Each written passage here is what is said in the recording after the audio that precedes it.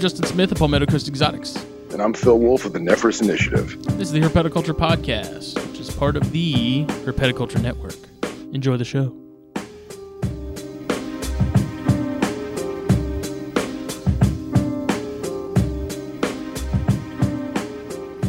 This is 119, right? Yeah, I'm pretty sure it is. I'm pretty sure it is too. But, ladies and gentlemen, it's episode 119, we think, of the Herpeticulture Podcast, which is part of the Herpeticulture Network. I'm Justin Smith of Palmetto Coast Exotics. I'm Phil Wolf of the Nephris Initiative. And this show was brought to you by Steve Snakeshire and his Venom Hot Sauces. If you haven't tried them, get your hands on some. They are quite delicious. The Cottonmouth one is my favorite. We say that almost every week, but that's because that's the one you definitely got to try. And then Sean at MP Cages and Exotics. So if you need a really nice rack, really nice cage, Sean's the guy. Been more than happy with the stuff I've gotten from him. Gonna have some more in the future, hopefully with some beadeds in them within the next 2 months. Hopefully, we'll see. But nice. Definitely check out Sean, Instagram, Facebook, mpcagesandexotics.com. And who are we joined by tonight, Philip? Tonight we are joined by a very personal friend of mine. His name is Manny, and he hails from Tiki's Geckos. Say hello, Manny. Hey, everybody. Justin, Phil, thank you for having me on the show. It's a real honor, and thank you, Phil. We're close friends, as Phil mentioned, so I'm excited to talk to you guys and get to know you, Justin. Yeah, man. How did you come to meet this mustache? So I actually met him. I used to work at Underground Reptiles a couple years ago. Okay. We were already, working with reptiles and selling them, but I David and I both had the same idea, basically to learn a little bit how, a bigger company does it, how it works, because if this is something we wanted to do for a living, it's a good idea, to see what people who are successful in what they do and how they do things. So, I decided to work on Underground Reptiles. They're definitely the biggest in Florida and probably the biggest online reptile shop in the country. And so I was working for them, and Phil's actually goes there a lot. I know he did a lot of the venomous classes, did a lot of the stuff with the venomous animals. So just being there is where I really got to meet and know Phil. And then we had a common interest in like some geckos and abronias, and specifically. So then, anytime he'd be around, we start talking probably sometimes for like an hour or 2 hours about different animals. And that's how we began our friendship. Yeah. He's a horrible influence. Yeah. It's been a wild ride, man. And the crazy part is, Manny's actually really good friends with my roommate. So I see the two of them, they go fishing a lot, and I'm like, what the hell? You guys are going fishing without me? But it was like I wasn't gonna go anyway, never mind. So it's good, man. I love it. So do you have the same, I don't want to say cliche story that we all have of, I was a kid, I got a leopard gecko, and the snowball rolls from there? Or was this something a little more different? It's a little different. I actually didn't get my first reptile until I was like 18, 19 years old. I always loved animals. Growing up as a kid, actually, the first interest I took in animals was when I would catch fish with my grandfather in my backyard when I was a little kid, probably like 4 or 5 years old. And to me, I was just so taken away by them, so interested by them. And basically since then, and my parents have always had dogs. I've had birds. Actually, my first breeding experience came as a kid with lovebirds with my dad. So breeding them, hatching them, raising them, all that. So I was always very interested in different animals, like probably like the rest of us. We grew up watching The Crocodile Hunter, a bunch of different shows on National Geographic, Discovery. And I used to actually breed fish. That was the first thing I bred on my own. Specifically, I used to breed betta fish that I used to import from Thailand, breed them, and sell them. And then I actually started hanging out with David, and he, as you guys know, but for everybody else, he actually started Tiki's Geckos when he was in high school. And I started hanging out with him, and we had a lot of things in common. And then he really started introducing me to the reptile world, because I knew about reptiles, but nobody around me liked them, or nobody around me would be like, hey, let's go to this reptile shop. Hey, let's go to this reptile show. So I didn't have experience with them. And then hanging out with David, I would go to his house. I would help him feed crested geckos. And, and we started hanging out a lot because we had the same passion. And then he actually sold me my first crested gecko when I was like 18 years old. And then from then it's really taken off. And I liked reptiles more than fish because I could actually interact with them. Yeah. With fish, like, they're kind of in the glass, and especially breeding beta fish, you can't house them together. So I had a bunch of like containers just set up one by one by one. It was a lot of work. Daily water changes. It was a lot of work. And, like I said, you can't really do anything with them. You can look at them. They're gorgeous animals. You can't really do much. I mean, you can play with them, but it's not gonna end. Yeah, exactly. You can't.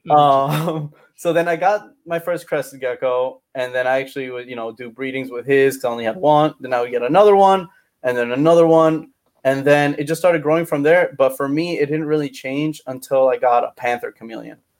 I remember from Camouflage Creations. Called him ayahuasca because he looked like a trip. He was like 4 different colors. And that's cool, man. Yeah. And honestly, like that just blew me away. And then that's where I started breeding chameleons. And that's where I really started in this, reptile journey that I'm currently in right now. So it's a little bit different, kind of the same as everybody else, but just I didn't get into it until I was like 18 though. So. That's cool, man. That's cool. It's a good story. Yeah, so, like Palmetto Coast Exotics, I started like when I decided to do just breeding on the side, be it a hobby business and eventually something a little more serious that takes up a little more time. I started with cresteds, and there was a point where I was watching a lot of y'all's videos and stuff. So there was, I really enjoyed them.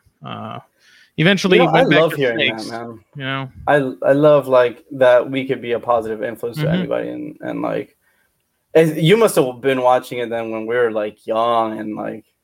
This was 2016 is 2016. when I decided to make PCE a thing. So. Right. And I it's funny. We look at sometimes the old videos because some people like ask us, hey, care information. Yeah. It's a lot easier just to send a video that we made than just break everything down through message, through text, through phone, whatever. And you see, I was like, dang, we were little kids. I did the same thing with green trees, and it made life so much easier when people had questions. Oh, so much easier. And, that's one of the things I love that a lot of people do mention our videos, and they are like, they've helped a lot. And that's the reason we do them, man. Because like there wasn't that much information out there, especially when we started the YouTube channel. There was some, but not that much. A lot of conflicting information. So we just started to make videos on how we've had luck working with animals. Yeah, and then I think last year was it last year, Phil, that we were at Daytona and you guys had those Japanese cave geckos that like burned into my mind with how cool they were. Yeah, those things were awesome. Yeah, man, they're awesome. We're actually raising some to breed now. We have the Japanese, the Orientalis. We have like 2 or 3 different species right now. They're super cool gecko, man. We actually had some babies not too long ago, man. If I would have known, I would have saved you a baby. I've sworn off things with legs, but I also have a ton of people trying to force Ackies on me. And, yeah, knobtails keep popping up in my mind, and Strophaurus and the beaded lizards. So I got out of dart frogs because I was like, I'm done with things with legs. I'm just sticking to snakes. Yeah, but you guys got Aussie leaf tails recently, right? Yeah, we've had them now for about like 8 months now. We have some younger ones that should be ready to breed next year, and we actually got an older yearling pair about also like 6 months ago from Phil Tremper, so we should be breeding them soon. They're super freaky, man. Yeah, they're just like aliens. Lizard. Yeah, and they don't have like regular gecko toes. It's almost like an anole kind of, which really just a little bit harder, kind of more like a bearded dragon. But that's really weird for for a leaf-tailed gecko because we're all used to the Madagascar leaf-tailed geckos, the Europlatus, which have just standard gecko toes. But they're I can't wait for those things to start breeding. And apparently they're like easy, like crested geckos. We keep them just like crested geckos, just in a bigger enclosure, a little bit more ventilation, but temperature, humidity, same thing. And apparently they breed as easy. So we'll see. Hopefully by the end of the year, we'll have our first group paired up, and hopefully soon after we'll have some babies. Awesome. So you're still doing the Abronia stuff, right? Not really. We kind of we kind of gave up on that. We've had them for like 5-6 years at this point. We've had Graminia, Lithrochyla, Teniata, probably like 6-7 species in total. We've tried breeding them for years. We've tried different methods, keeping them together. We've tried, separating them and putting them together during brumation. And then, when they wake up, it's breeding season. I've even caught them locking up, and they lock up for like an hour and a half. They lock up for a long time. Never produced a single baby. So we did end up, unfortunately, selling most of the collection. I did give some away to a good friend of mine who she has produced them in the past. So, because that's an animal that, it's an endangered animal. It's a incredible animal. It deserves to be reproduced. So I was like, let's sell some, but I do want to give some to somebody who is going to be able to, breed them in the future. Yeah. We had Nick Gordon on not that long ago. He's with the Abronia Alliance, and he talked about just how tough they are to, like, they're, for whatever reason, they're just, they're not easy snakes, lizards to breed. Yeah, and I wonder if that has to do with them being in such high altitude. Maybe the atmospheric pressures. Maybe it has to do with some stuff like that. But being in South Florida, man, it's just it's probably not the place for it. And they do need to get cool. Their winters are very cold, and here we're lucky if we get as you guys know, like 60-degree weather for an extended period of time. That is winter. Yeah, I'm not complaining, but the Abronias need it colder. Yeah. Well, so that's cool, man. Yeah. So how did at what point was it that you and David decided to team up? Was there something in particular that transpired? Not really. There wasn't like one moment that was like, oh, let's do this. He, like I had mentioned before, he had already been doing this. It wasn't as serious. He wasn't. It was more like a hobby at that point. And then he started taking it a bit more serious, and then I started taking it more serious because, like I told you, I had crested geckos for like a year or two before I actually decided to try to breed these animals. And then once I started kind of getting the chameleons, breeding my own geckos, blue tongue skinks, all that, and as soon as that stuff all started growing, that was always the plan. We're not just business partners; we're also best friends. So that was always kind of the plan. And once we were actually looking for a place together, not for us to live, but for the animals, because he had his stuff in his mom's garage. I had my stuff in when I was in my parents' house, in their room, in my room, and then the chameleons outside in the backyard. And then this was probably like 3 years ago now. And then we finally found a spot, and then we moved everything together. And that's and then since then we've been doing this full time. That's around the time we both quit from our regular day jobs and, took the plunge to do this full time. Yeah, because like you guys got, what's it, probably about 3,000 square feet indoors and probably like 2,000 square feet outdoors? It's about, I think it was about 2,000 square feet indoors. And probably around 1,000 outdoors. We don't have much of a yard. We have enough space to put up like a couple tegu cages, all the chameleons, day geckos, all that stuff outside. We do have a good amount of room, but now we're actually looking for something bigger because we're at capacity. We've been at capacity. Yeah. So, you guys still have those false chameleons? Oh yeah, of course. And we're actually breeding them pretty good too. There was a moment where David kind of wanted to get rid of all of them because they weren't. The thing with those anoles is they don't produce the best. So, and they're very annoying where just like all of these anoles where they lay their eggs anywhere and they dry up right away if you don't catch it. They don't do it in a lay box. They just do it wherever they feel like it. So we did sell off a couple pairs, but I kind of convinced them to kind of let's keep a trio around, let's see how it happens. Then we started producing them, and now we're kind of actually we hold back some that we produced a year ago that are almost ready to breed. We have some males we're holding back, so now we're actually starting to build back up the collection we have. But we're breeding them, we're producing them pretty well now. Cool, man. Good stuff. Good stuff. That's I think that's a great pet animal, by the way. Whoever is interested out there, that makes such a great. It's not like a Cuban Cuban Nightingale where it's super angry or anything. It's one of the most docile reptiles I think I've ever worked with. Just naturally, they don't ever try to bite. They don't even run. Like they're slow. They're not very fast animals. They make great pets. They get good size. Super easy, man. So easy to care for, man.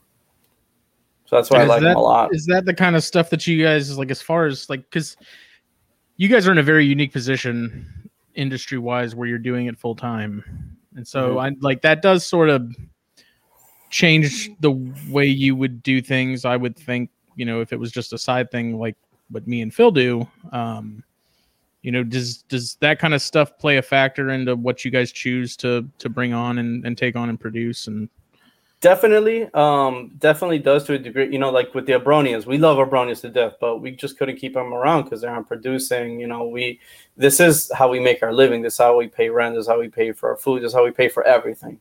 So we do have to be business minded with these animals, but we don't get into stuff just because it's popular. We get into stuff that we like. Because I think at the end of the day, if you don't get into something, if you're working with an animal just because it's popular, you're not going to do well with it. You know, the reason I think we do well with these animals is because we genuinely enjoy having this particular species. You know, we really enjoy it, whether it's the cresteds, the blue tongues, any of that. We really, really like them. We just got a pair of ornate Uromastics. I've been wanting those for years. I love Euros, man. Yeah, so like cool. You know, we have a bunch of different stuff, but we only get stuff that we really like those leaf tails. We didn't even know they existed until like we went to, I think it was Tinley Park a couple years ago, and Phil Tremper had them on his table, and that's all we could talk about for like 6 months. You know, and then we finally got some, and now hopefully we start breeding them. So we do have to be business minded. We do have to work with things that, you know, that are going to make us money at the end of the day. And we do have to be cost effective with, you know, our stuff. But we also work with animals we genuinely enjoy. Yeah, that's a tough thing to sort of navigate because, you know, obviously you have to pay bills and stuff. And, you know, so. Yeah, exactly. So one thing when I was breeding cresteds, you know, I'm sure you've been asked this a lot, but I always, you know, constantly hear it in groups and online and stuff of, you know, oh, the crested market's super saturated. Do you have any opinions on that? Because I didn't have an issue really selling any. I wasn't, you know, none of mine were like super top tier, like lily whites, none of that. It was nice stuff. Like I put money into nice animals. Right. But I never really had an issue. And so when I heard people say, you know, the market's so saturated with cresteds, I was like, I mean, it is, but the demand's also there to kind of match it. That's what I was going to say. So the market, there is a lot of people breeding crested geckos. I mean, literally anyone can breed a crested gecko. They're very easy. It's as easy as putting a male and a female together. So there is a lot of people breeding them, but there's also a very high demand. I tell you, like we must produce hundreds of, I can't tell you a number. I wish I knew, but we never have enough. You know, we're producing hundreds of crested geckos alone, and then we're also, you know, buying some just to fill the demand, and even that's not enough. So it's definitely harder probably for like new people to start off with crested geckos because you do kind of got to build a name. But if you have quality animals are always going to sell. I think that's always the difference. Sells. Yeah, you get people that get the Craigslist crested that is just pretty much brown with no pattern, no nothing. It looks like a wild caught crested, and they pair it up with another one that looks similar. And then, you know, I think they're under the impression that, you know, these are going to sell like crazy. It's like you do. And I never dumped it. Like, I think the most expensive gecko that I got in my collection was from Pangea, and it was $300 or $400. You know, but we spent a lot more on crested geckos. Yeah, I mean, I never got too crazy with it, but I had some nice animals, and I had friends locally that had some nice animals, so we ended up, you know, doing some trading and stuff. And, you know, I never had an issue selling them, and I wasn't someone that really put myself out there too much as far as like advertising. A lot of people just, you know, somehow found me. Right. Yeah, exactly. And that's how it is. Like, they're just, the demand for them is so high, especially their pet value is so high because it does make one of the easiest beginner reptile pets out there. Not needing the UV, not needing the heat, not even needing to feed that many crickets. Like that makes life, especially for somebody who's not used to reptiles. You know, like somebody getting their kid who's interested in a reptile. A lot of times they're freaked out by bugs. they're freaked out by mealworms, by crickets, by superworms, by all that. And just having something that they can feed, like what looks like a smoothie, and even a lot of the times it smells good. Like I would sometimes think about trying the crested gecko dyes because they smell so good. Like, it's a lot easier for people like that. I was tempted to as well, and I never did it. I mean, I actually have. The watermelon one always smelled really good. Oh yeah, that's a good. I tried that one. I tried a couple of flavors. I'm not gonna lie. So what's up with the melanistic one? You mean the melanistic or the xanthic? Crested gecko, right? Because I saw you guys got a melanistic cresty, right? Yeah, the melanistic is the most recent one, isn't it? Like right? Xanthics have been around a while. We don't own it. That's I think a guy in Korea, if I'm not mistaken. He has out some melanistics, and it's different from the xanthic. These guys have actually have a black eye, so it's something brand new. He must have started hatching them like a couple months ago, like the first baby. And so this is something very, very new. Still got to see if it's, recessive, is it incomplete dominance, how this gene works. But it's very exciting, man. So hopefully we can get some in the near future. But so far I think only 1 or 2 people have hatched out melanistics, and they actually came from the original guy's stock. Like he sold off some babies that I get, he didn't realize were pos heads or heads melanistic. And then that person also ended up producing some melanistics. So that's very cool, man. And that can just take off projects, man. Guys are snake people. Like the ball pythons didn't get kicking until all those morphs started coming out. In crested geckos, there's not very many like recessive traits, codom. You only really have the lily whites and the xanthics. So if they're this popular now, imagine once these morphs start coming out, like the melanistics, and if some other stuff comes out, because I've seen freaky animals, some that even look like translucent. That's cool, man. Crested geckos, but that stuff's got to prove out. It's got to be able to be reproduced, and then when a lot of people start getting their hands on it and start breeding it, that's when stuff is just probably going to take off even more. Yeah. On that melanistic, does anyone have a mature animal yet, a melanistic, or just babies? Yeah, just babies. Because you can totally tell by looking at that baby, it is straight up melanistic. Like there's no light colors at all. The eyes are black, the lips are black. But dude, I can't wait for that thing to grow up. Because I'm not even a crested guy, but that thing is gonna look so freaking cool. I know. I'm very excited to see what it looks like. I know the parents, they're dark parents. They're like but they're not melanistic. So it could be that it's like a visual het type of thing. And then, but we'll only figure that out with time and breeding.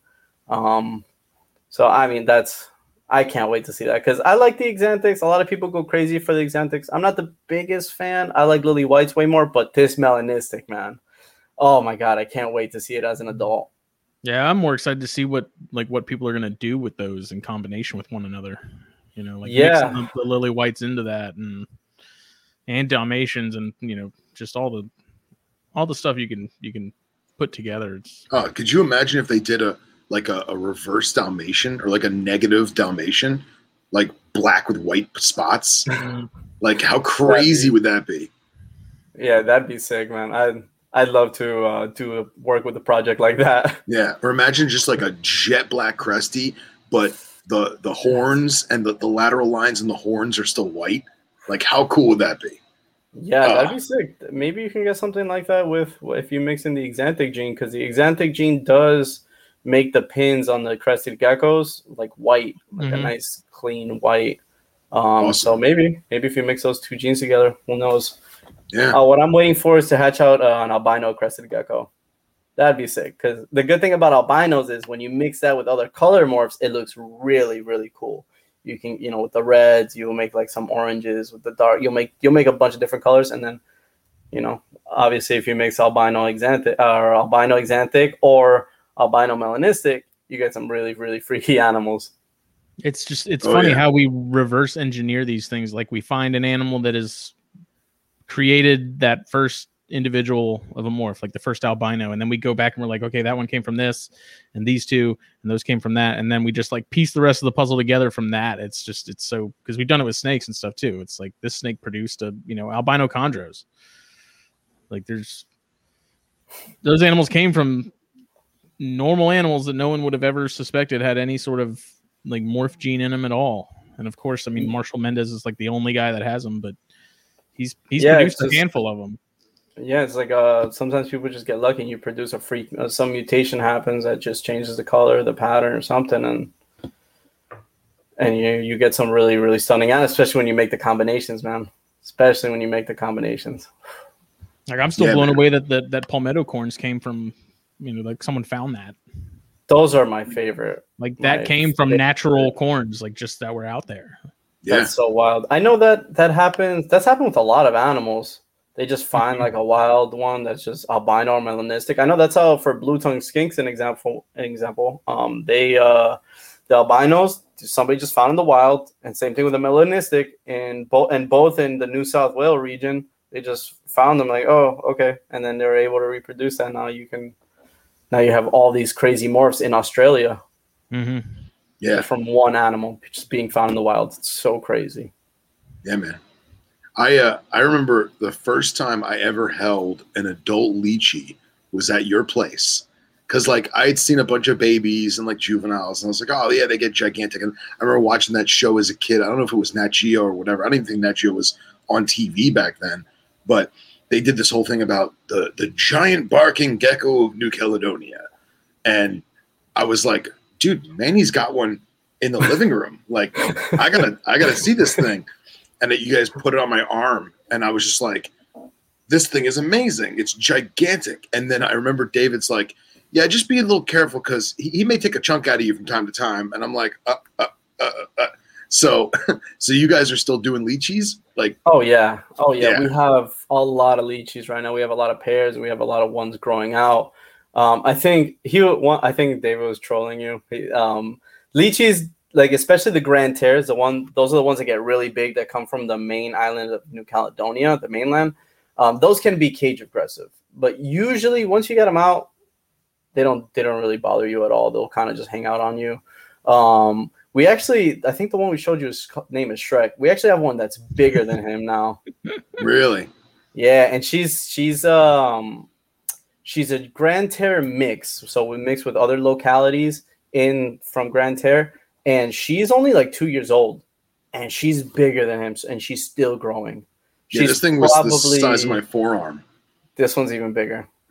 We just weighed him the other day. It's a melanistic, so it's a dark morph. Yeah. So it's probably going to be a pain trying to find a male for her because it's usually better for lychee because they are very aggressive breeders. Once you pair them, like when we pair them up, we put them like somewhere where we're always around, like the office or somewhere, just so we can see if one's getting bullied because they can kill each other overnight. Yeah, they're very nasty, especially the Grand Terres. They can be very nasty with each other. But so usually you want the male to be a little bit bigger because usually the females can be really aggressive. So you want the male to be a bit stronger.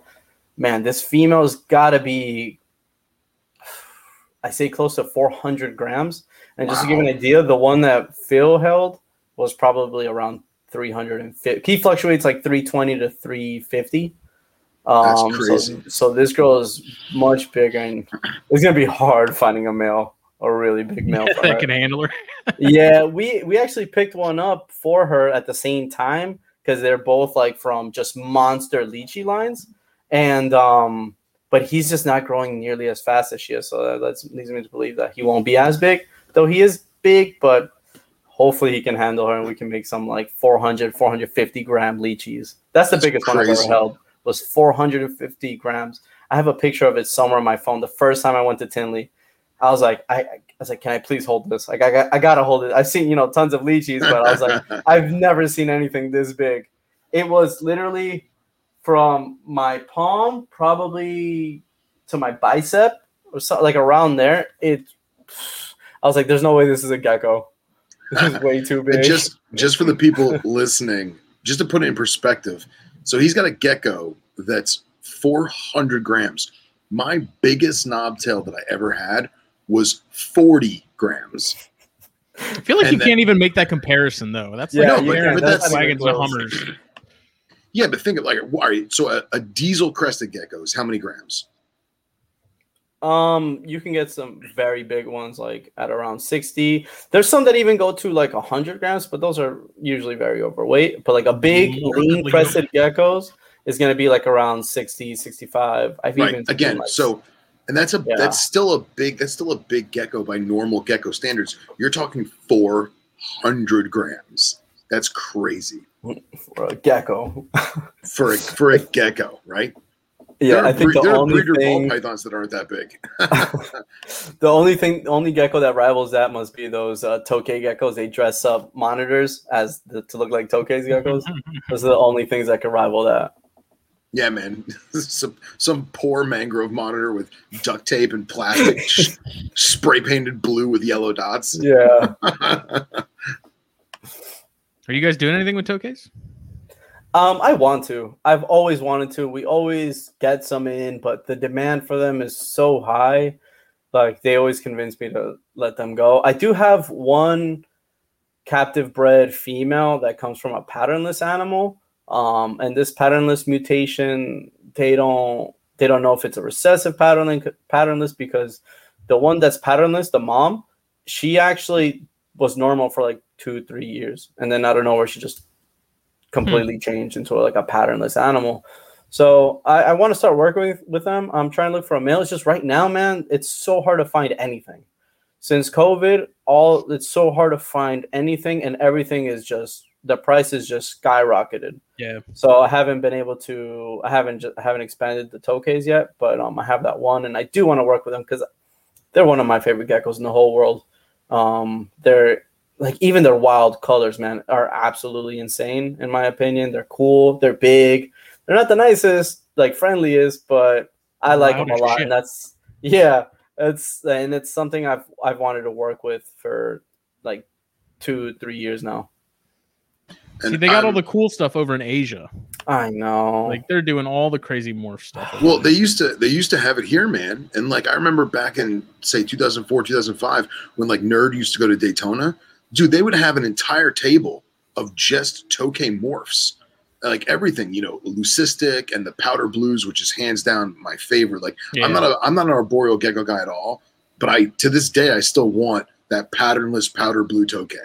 Like that's just an amazing animal, Yeah, exactly. There used to be a lady at Tinley. She used to always go to Tinley Park. She was just an entire table of tokay geckos. She had all those pieds. She had, which is my favorite, is the super reds. I don't know if you've ever seen. It's just a solid red. So just like how it's blue, it's a solid red tokay.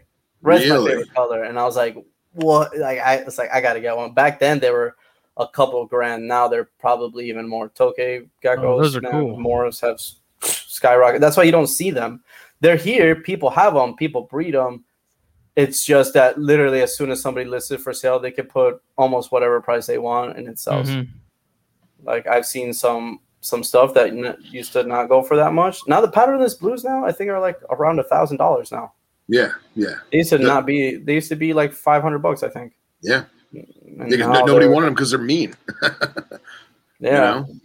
So, are you still have a Gurnia? Oh yeah. I'm gonna expand. I have just the Gidgies.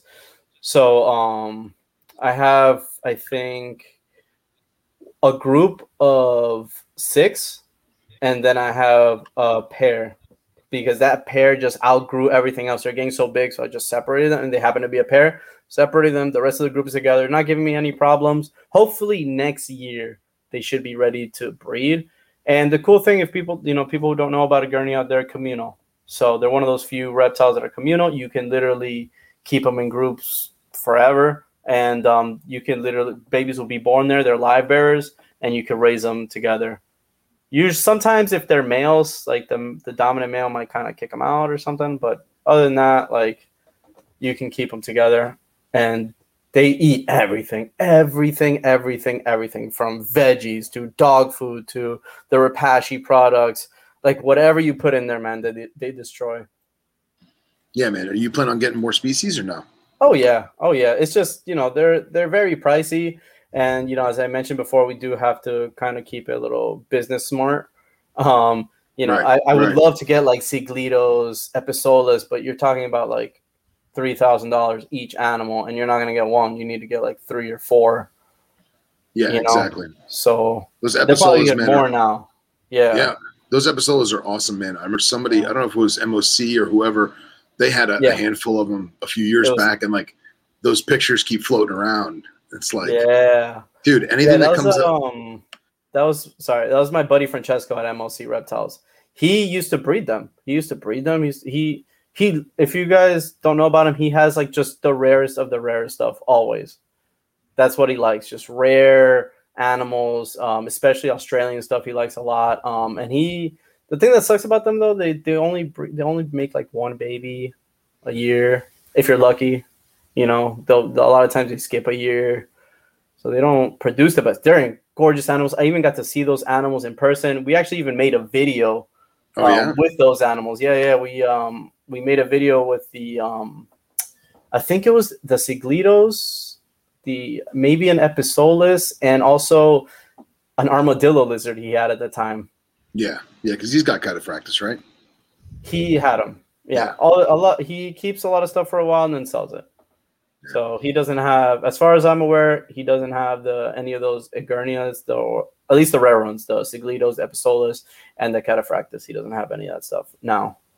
But we were lucky enough to make a video with them and hold them. I've never held an armadillo lizard before, or a Egernia Episolus. I've never held that before in my life, and it was a great experience, man. That's awesome. So, you ready to talk Taliqua? Of course. I was built for this. Tequila? We're doing shots? So, let's talk about blue tongues. Casey Cannon is probably like summoning me. Yeah, someone said blue tongue? I sense a disturbance in the force. He's a cool dude. I think I met him in Daytona. He's a real cool dude. I see him on the forums. You may have found him in the ocean looking for his flip-flop. That is true. Intoxicated. So it's actually funny. So Casey is going to be in town relatively soon. So I was meaning to get with you, and definitely got to bring him by and let him touch some blue tongue, so to speak. Oh yeah, definitely. He's more than welcome. So what do you got, and what are you doing? So I'm kind of obsessed with blue tongues, as you know, Phil. Yeah. I have a lot. Mainly, I work with northern blue tongue skinks. Those are the Tiliqua skincoides intermedia. I also work with some Marukis. I also work with some Easterns. But mainly, I stick with the northerns. Why? They're my favorite. They get big. They're like they can get about like 24 inches long. They're big. They come in a bunch of different colors. I work with bunch of different yellow lines, reds, whites, black stuff. Almost like if it's available in the United States, I might have it. So I have a lot of northerns, and it works perfectly being in South Florida. When you do need to brewmate them to breed, and when you do, it's only got to be like room temperature really, and that's easy enough to do in South Florida. Mm-hmm. So I've had great success breeding them down here.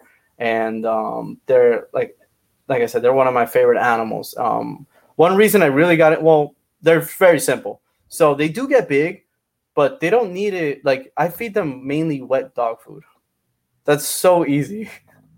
That's so easy to work with in comparison to all these insectivores, and you got to gut load the crickets. Yeah. And crickets stink when they die. Mm-hmm. They're terrible. You got to do a variety of insects because it's not always the best just doing one. Just crickets. No, you gotta do crickets and worms and just mixing, just a variety. But with those guys, I straight up just feed them wet dog food, and I mix veggies in there. I can mix some eggs. They'll honestly eat anything I put in there. So they're super easy, super basic. They don't even really need UVB. Now, if you're keeping 1 or 2 or 3, I'll recommend you use UVB, but it's been shown not just with people in the United States, but breeders in Australia who've been breeding a lot longer than we have, that blue tongues can live many generations without UVB, reproduce, and do fine. So it makes it a lot easier. You can have and especially for snake breeders. Snake breeders really like the blue tongues because you can almost house them in the same exact rack as a adult ball python. I forget which size is recommended for adult ball pythons, but we use CB70s for I was adult going to say it's northerns. probably a 70. Yeah. So it's, it's very easy to work with. You could have a lot. I probably have close to 100 blue tongues. Good God. If I'm not mistaken. That's most of awesome. those, most of those being northerns. And so, yeah, I have a lot of stuff, man. I really like them. They're not the easiest to breed. So they're very seasonal. They're only going to breed once a year. So right away when they wake up from brumation, they're going to want to start breeding. And they have short seasons. That's the thing that sucks with them is I've had some animals literally want to breed for like a week and then just shut off and doesn't want to do anything. If it's a male, they won't even try to breed the female. If it's a female, she'll just try to kill the male because she doesn't want to breed. And a lot of times you miss a lot of animals some years breeding. I've had animals I haven't bred in 2-3 years because I keep missing it. Either they sink really early or later, So it's a tough animal to. It's not that hard to breed. It's hard to produce in high amounts. It's not an animal you're going to mass produce, even if you have 100 females, because I know plenty of people who have 100 and they don't produce nearly as many as they should. These guys are having like 10 babies, 11, 12, even up to like 17, 18 babies a litter. And they're live bears, so you'll just open the tub and like, oh, right, babies. So it's nice. It makes it a lot easier. I don't have to incubate eggs. I actually found my first litter of blue tongues born 2 days ago. Oh, wow. It was surprisingly early. Thank you. Yeah, I saw the video on Instagram. It's awesome. Yeah, so I was surprised because usually I don't get anything till May. So she just gave birth very early. The babies are doing good. There's only 3 as a small litter, but I'm excited, man. And I'm working on a lot of very cool things, man. I think blue tongues are still very, at least in the States, still very raw. Still a lot of stuff you can do with them. So I'm working on some pattern stuff. I'm working on some color stuff. I'm working on even size. See if I can make, have a healthy animal, but see if you can make them maybe a little bit smaller. So I'm working with a lot of that stuff because 24-inch, a 2-foot animal is still sometimes a little big for some people. If you could get them like an Eastern size, like an Eastern blue tongue skink is, in my opinion, for if you want a blue tongue or a lizard like that, the best pet. Why? Because it's same thing as a northern. The only thing is that they're smaller, and that makes it a lot easier for pet owners. The only thing is they're super rare in the United States. And if you find them as a baby, they're going to be very expensive. They're going to be $800, $900, $1,000. People who want a pet can't afford that. Are not going to be willing to pay for that. Right. Like especially if it's their first lizard. Exactly. Well, yeah. So we're going to be working with a lot of stuff, and hopefully this year and the next coming years, man, we'll make a lot of crazy stuff. So I'm really excited. I wish I could show you guys. Like I would rant. I'll talk about it all night. Like just showing you. Now, correct me if I'm wrong, but it's really hard to sex them, right? Yeah, so that's one of their downfalls. Super hard to sex. Even as adults, there's been plenty of times I've been wrong. I was like, oh, this has got to be a female. No, it's a male. So what we do is basically try to get an educated guess. As an animal's growing, I've noticed some things that lead me to believe this animal's male or this animal's female. One of the ways is weight retention, which is my personal favorite and the most accurate from my experience. If you, let's say, stop feeding an animal that's like around 6 months old, maybe like, instead of feeding it every other day, you skip a couple days. You'll see the males lose weight very rapidly. They'll like look really skinny, really fast. While the females, a lot of times, they look exactly the same. They look like they never missed a meal. So that's one of the ways exactly. It does because, they need the weight for bearing the babies. The males are going to have the higher metabolism anyways because they're going to be the ones that are out cruising. Exactly. So that's one of the things I kind of look for. when I'm raising some animals that I'm going to keep, that I'm going to be like, okay, this might be a male, this might be a female. Also, sperm plugs, if you find them, obviously you have a male. I'm telling you, I have almost 100 blue tongues. I've only ever really seen sperm plugs once or twice, like actually caught them. Wow. Was that in an older animal or a younger animal? And that was in a younger animal. Yeah. That was in an animal that was born last season. So he's not even a year old, and he's just dropping sperm plugs everywhere. And then another thing, this is kind of weird, but if you pay attention to when they poop, a lot of times hemipenes will pop out. I was just going to ask you, there's an old, because like Gila monsters are very, very similar. Shy of getting very large, older adult animals and looking at head shape and head size and having multiple animals to compare. The only other way to really do it is with ultrasound. And like I ultrasounded my Gilas, and it's crazy because you're only doing one lizard at a time, right? And you can say, okay, there's ovarian follicles, and we know what we're looking at. But when you put them together to breed, and you look at the male and the female, you're like, oh, look at that head.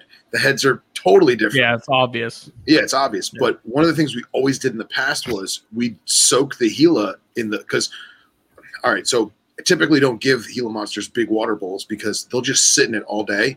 It'll actually, change the thermodynamics of their body and temperature change and all that. So I give them a very, very small water dish. But we would throw the Gila monster in the bathtub with like 2 or 3 inches of water, and if it was a male, he would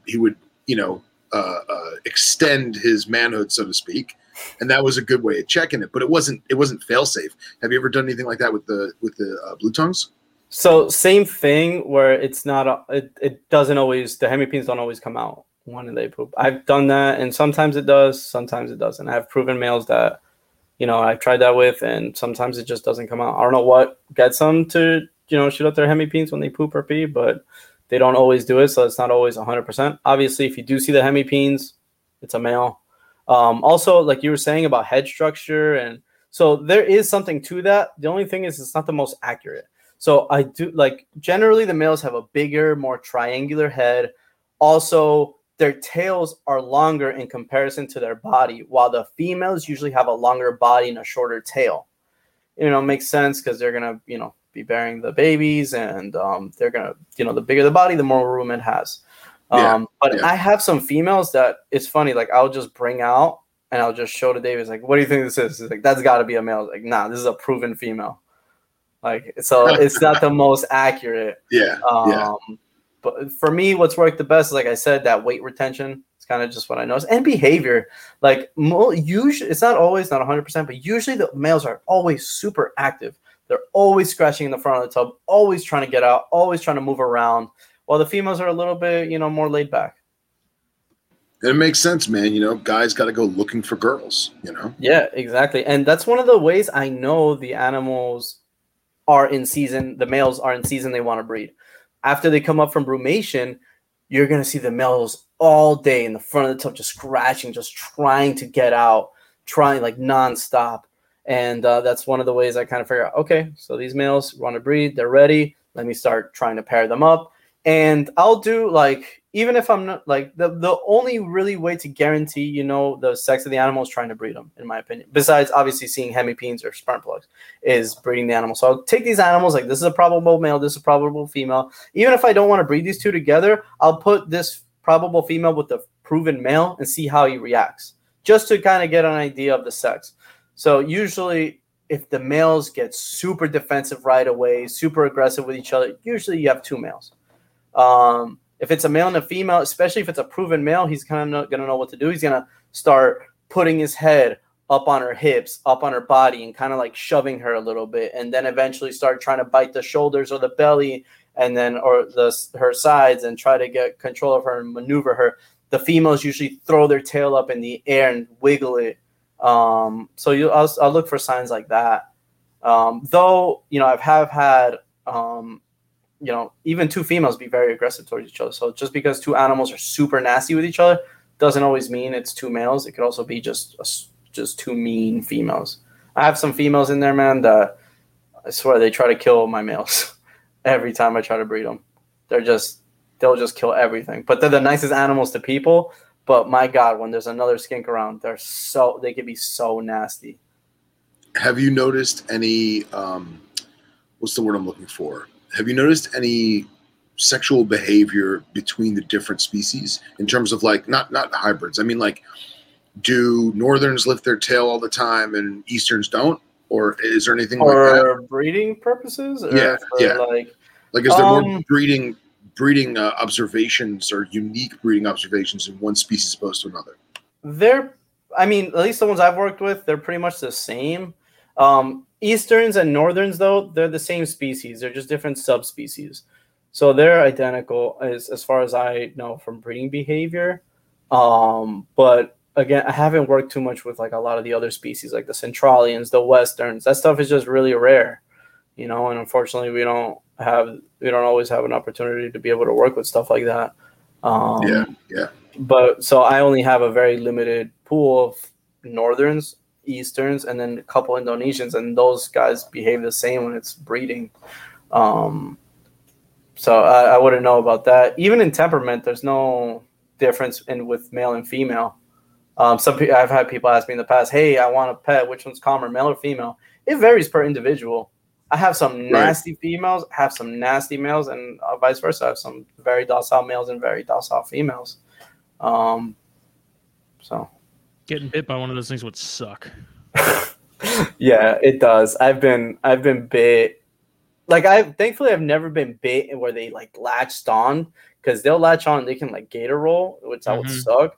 But I get bit every now and then. Like today I got bit actually trying to I was cleaning water bowls, and I didn't think she was gonna come for me, because usually she just hangs out, but I guess she saw the movement, thought it was something, and she bit me, but let go right away. But they do have some power. I remember my little cousin once, when I used to have these animals in my room.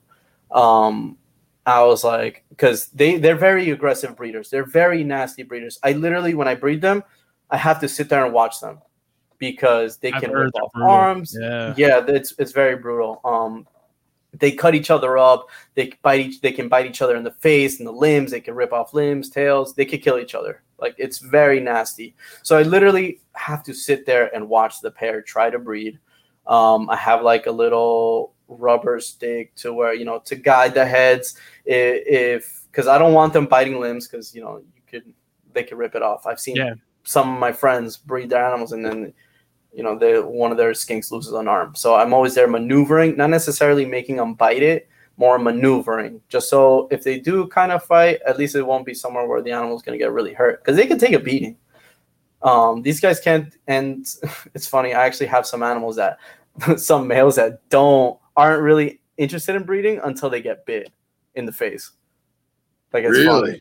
Yeah, it's kind of weird. I have one in particular that he was like, this season he wasn't breeding, and then I put him with a mean female. She bit him in the face, and then he turned on really fast, and he bred for like the next 2-3 weeks, no problem.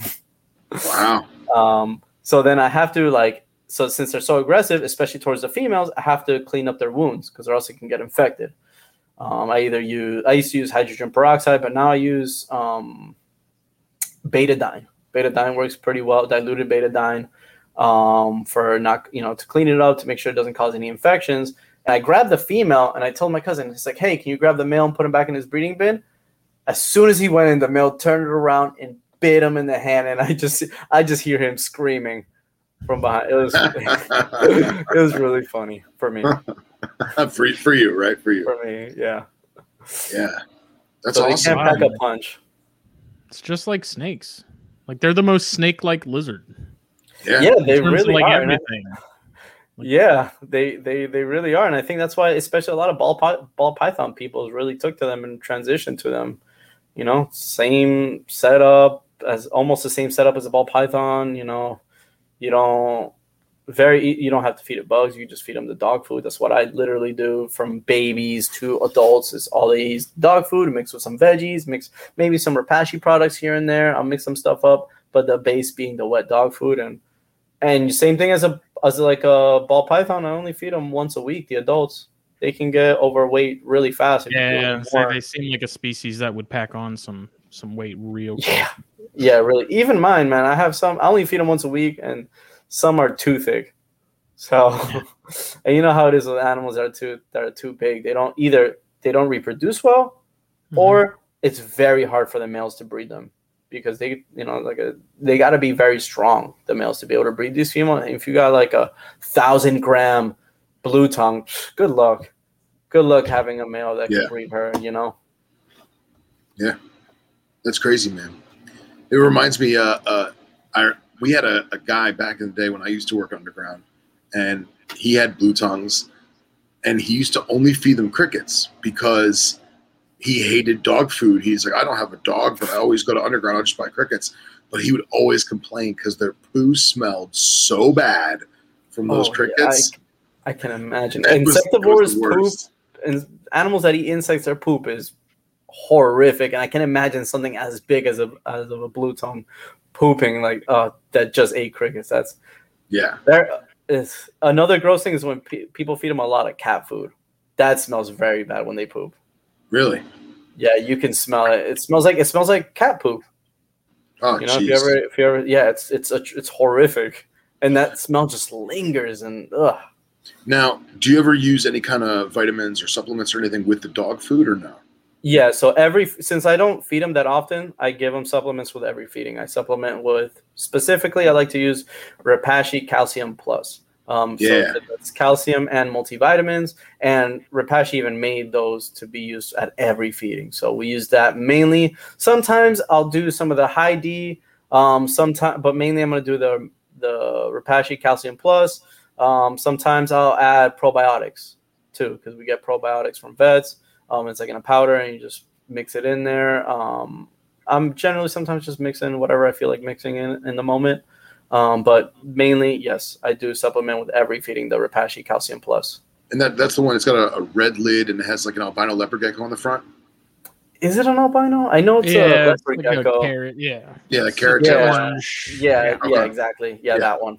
And then it's nice because I don't have to. It has all of it in there. After we're talking with Alan Repashy, it's not just calcium; it's calcium and multivitamins. And sometimes I'll even add Super Pig.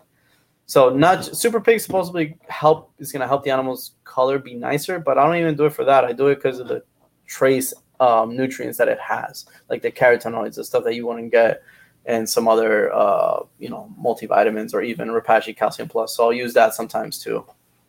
Yeah. Is there a specific dog food that you prefer, like Old Mother Hubbard over Imes, or what? So you could honestly, you could use any. The better the dog food brand, the better off you are. The one thing you really got to worry about is recalls, because when there's certain metals and stuff like that in the dog foods, that's when you can lose animals. And I've known in the past few years, plenty of large breeders lose a lot of animals because the dog food they were using had recalls. I like to use Nature's Logic. That's been my favorite one. I think that's one of the few, if not the only company that's never had a recall, as far as I'm aware. The only thing is it's hard to find. I order off mine off of Chewy.com, but I've never seen them in store, and it's not cheap. It's an expensive dog food brand, even off of Chewy. It's like $3 a can. When you compare that to like Pedigree or something 69 else, 69 cents Fancy Feast. Yeah, exactly. So it's expensive, but for me, it's worth it. I like to use the wet dog food too. I know a lot of people feed dry. You could do that. I just like the wet because it helps with hydration too. Sure. Very cool. I use that brand. I'll rotate between turkey and chicken. I think are the two flavors I use. So, okay. Do you notice that some of them have a preference over one or the other? So not with mine. They always eat everything, but I've either for I've done breeding loans with a lot of friends of mine who have blue tongues, and they're like, oh, my animal only eats this and that and this and that. But when I get them, they eat everything. They eat anything I put in. I never have an issue with them not eating the food. I don't know what people try to feed their animal. Maybe they're not hot enough. Maybe I don't know what it is they're trying to feed. I could literally put in there whatever I want and they'll eat it. I have actually a friend of mine wanted me to try to breed his melanistic blue tongue. And he was telling me, yeah, he's a picky eater. I put in whatever I want. He just tears it up. That's awesome. And I had the same thing with an albino blue tongue, another friend of mine. He didn't have any luck with, so he's like, here, you have luck, but this guy only eats eggs. And he's like skinny and all this stuff. I'm like, dude, just give him to me, man. Like, now he's the thick albino, like eats whatever I put in there. I don't know. I've never had the issue with a picky blue tongue. All of mine are probably close to being overweight. So any luck with that melanistic or no? I just got him. So the season has already ended. So I didn't have anything for him. Yeah. Hopefully next season, the thing that sucks is with albino males, melanistic males, and the blue tongues is, like I was saying before, they got to be very aggressive animals for males to breed. Those guys are not. Albinos, as you know, don't have the best vision. For some reason in blue tongues, they really don't have good eyesight, especially as they get older. And this albino I have here is probably around 10 plus years old. Wow. So many people have tried to breed him in the past. He's been around. Many people have tried to breed him. Nobody's ever had luck. I got pretty close a couple times. The thing is they got to bite the shoulder and drag the female into a circle until you can get up behind there, scratch your tail, and then breed. It's very hard to do that with an animal that can't see. He just tries to breed. He just bites and doesn't really know what he's doing. So it's hard, even with me trying to help him, guide him. Yeah, exactly, just like Phil. Thanks. So I haven't had any luck with that albino, unfortunately. But and if you pay attention, and the melanistics aren't good breeders either for males. They're very lazy. I don't know why. They're just lazy, and you can't be lazy if you want to breed if you're a blue tongue. You can't. You got to be very aggressive. Even with the most docile female, you got to be very aggressive. And if you notice, something I noticed, people I think they have that ball python snake mentality where it's like, get them, which I mean works for basically everything else. Get a male visual and breed that to every female, right? That doesn't work this way with albinos and melanistic blue tongues. It doesn't work like that. In Australia, where they're prolific at breeding these guys, they do what I always notice in photos is that it's always a het male to a visual female. So it's the opposite. Okay. And that's how they do better with it. And they'll do double hets to each other if they're doing multi-gene animals. They're not doing visual to visual. Though they do breed sometimes. The males, it's not something you want to bank on, Yeah. Especially stuff for males that with each year of life, their vision gets worse and worse and worse. Mm-hmm. Yeah. So, Sorry. Oh, I was gonna say, so the prime, from what I've always heard from these Australians, is prime for breeding for melanistics and albinos. It's 3 to 5 years old when they're young. And these animals, the albino I told you I'm dealing with, is over 10, maybe 15 years old. And then the melanistic, I think, is also around 5, 6 years old, if I'm not mistaken. But I know less about that one, the history of that one. So it's tough, but hopefully I can get it done with the melanistic. I got really close with another buddy of mine, albino, because his was young. Got really, really, really close. I think if I would have got him earlier in the year, it would have been better because you want them, I'm sure like it is with any other reptile, you don't want to just get them and then try to breed them. They're probably going to be thrown off by the change in environment. Yeah. They're not going to breed the best. So I got him pretty close to breeding season. If I would have had him maybe a full year or even for 6-8 months, I think I would have been able to get it done. But so close, man. Well, there's always next year, Yeah, I know. Now, not to get graphic, but has anyone in blue tongues ever tried a breeding stall like they do with cattle, where the female can't really go anywhere except for forward and backwards, and the male again has to go forwards? Has anyone tried to do that to kind of put them in close proximity, kind of let them piss each other off? There's no room for them to walk around. Not that I've heard of. The only problem I see with that is it's not so much of a forward and backward movement these guys need to have. They need to have a circular motion. Okay. And it's because he bites and he twists and he drags and twists in a circular motion, almost like a dance. And then that's when he's actually able to get his body to be able to get behind her and breed her. So that's the one problem I see with that. They do got to be able to move side to side, because even if you literally the male bites her and you just put him on top of the female, he's not going to really be able to breed her just from being behind her. She's got to be like bent almost. And sometimes like it's weird. Like I have like one or two females that literally just sit there, and those are one of the harder ones to breed. The ones that don't really move, because the male's like, "Hey, what the hell's going on? Like I'm biting you. Can you like help me? I got to drag you this way, please help me." Yeah. And they're just not moving, and those are actually like the ones that are harder to breed. It's weird. Yeah, it's crazy. I had a question. I can't remember. Oh, yeah.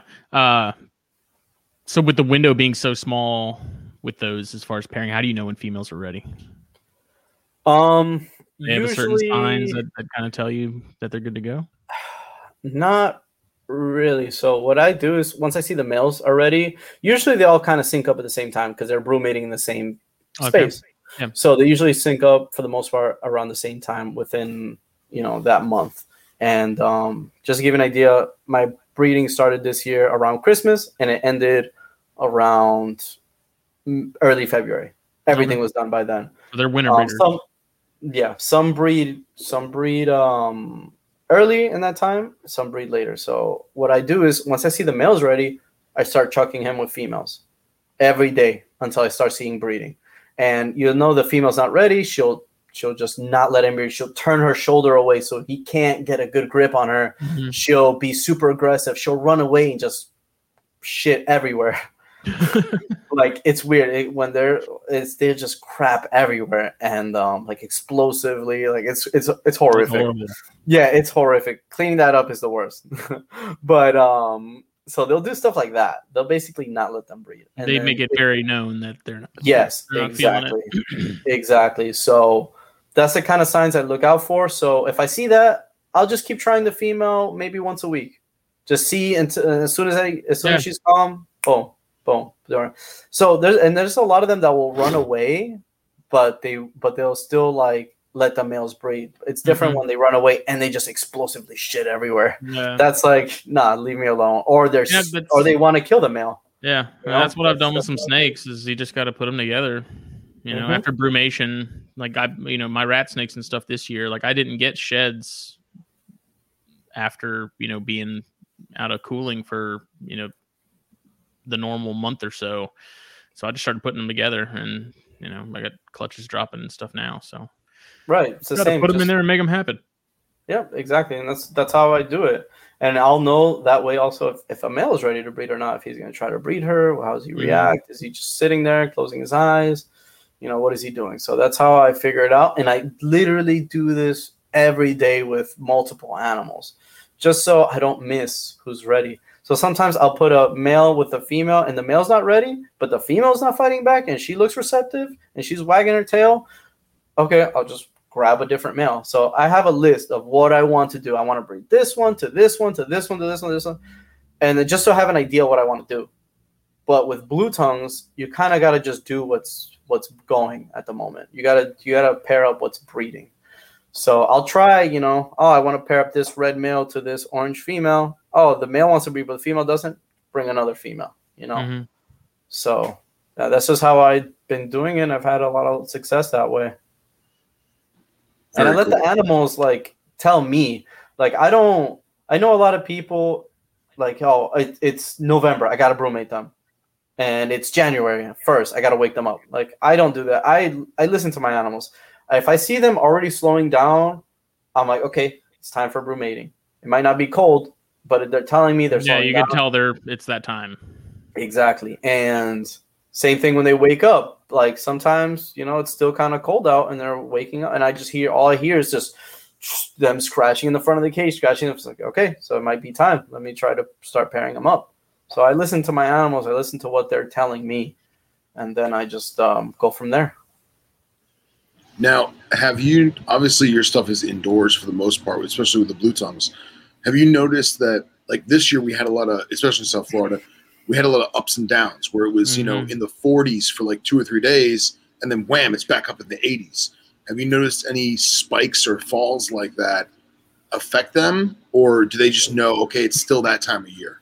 With production or with breeding or both? I mean, with just everything, Okay, so with breeding, I haven't noticed a difference. With breeding, I still got most of my animals to breed, which is always a success with blue tongues. You're always, unless you have a smaller collection. If you have a large collection, you're not gonna every single year get every single animal to breed. It's just not how they work. But with production, I haven't noticed anything yet, because I think this was the first year where it was like that in a long time, at least since I've been breeding blue tongues. And we'll just have to wait and see, if I produce a lot. Last year, I produced a lot of blue tongues, so hopefully this year I'll produce a lot more. A lot of them look very gravid, so it's really good signs. Hopefully I'll have a lot of babies, but I know that's definitely affected like outdoor animals, like our tegus. Our tegus, usually breed around February, maybe March, usually like around March. It's April and they're still not really even in the mood. Yeah. Things have been weird, especially, up here too.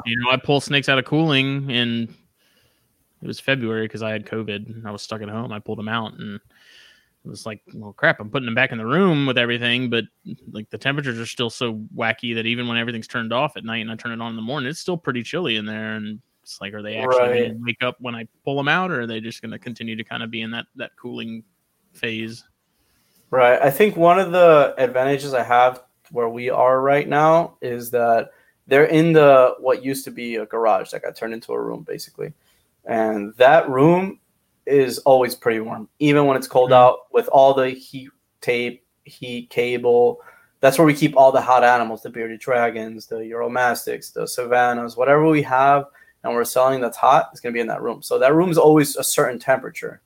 So even when it got cold, it didn't seem to affect them too much. Yeah, they would slow down, and then let's say we had a cold front, they wouldn't breed for like 3 days, 4 days. They were breeding fine, and then they'll take like 3-4 days off. They would continue right away after a couple days after that cold drop. So maybe it has something to do with that room always being warm. Yeah, that room's like a constant, like always going to be at least 82 degrees, 83, 84 degrees.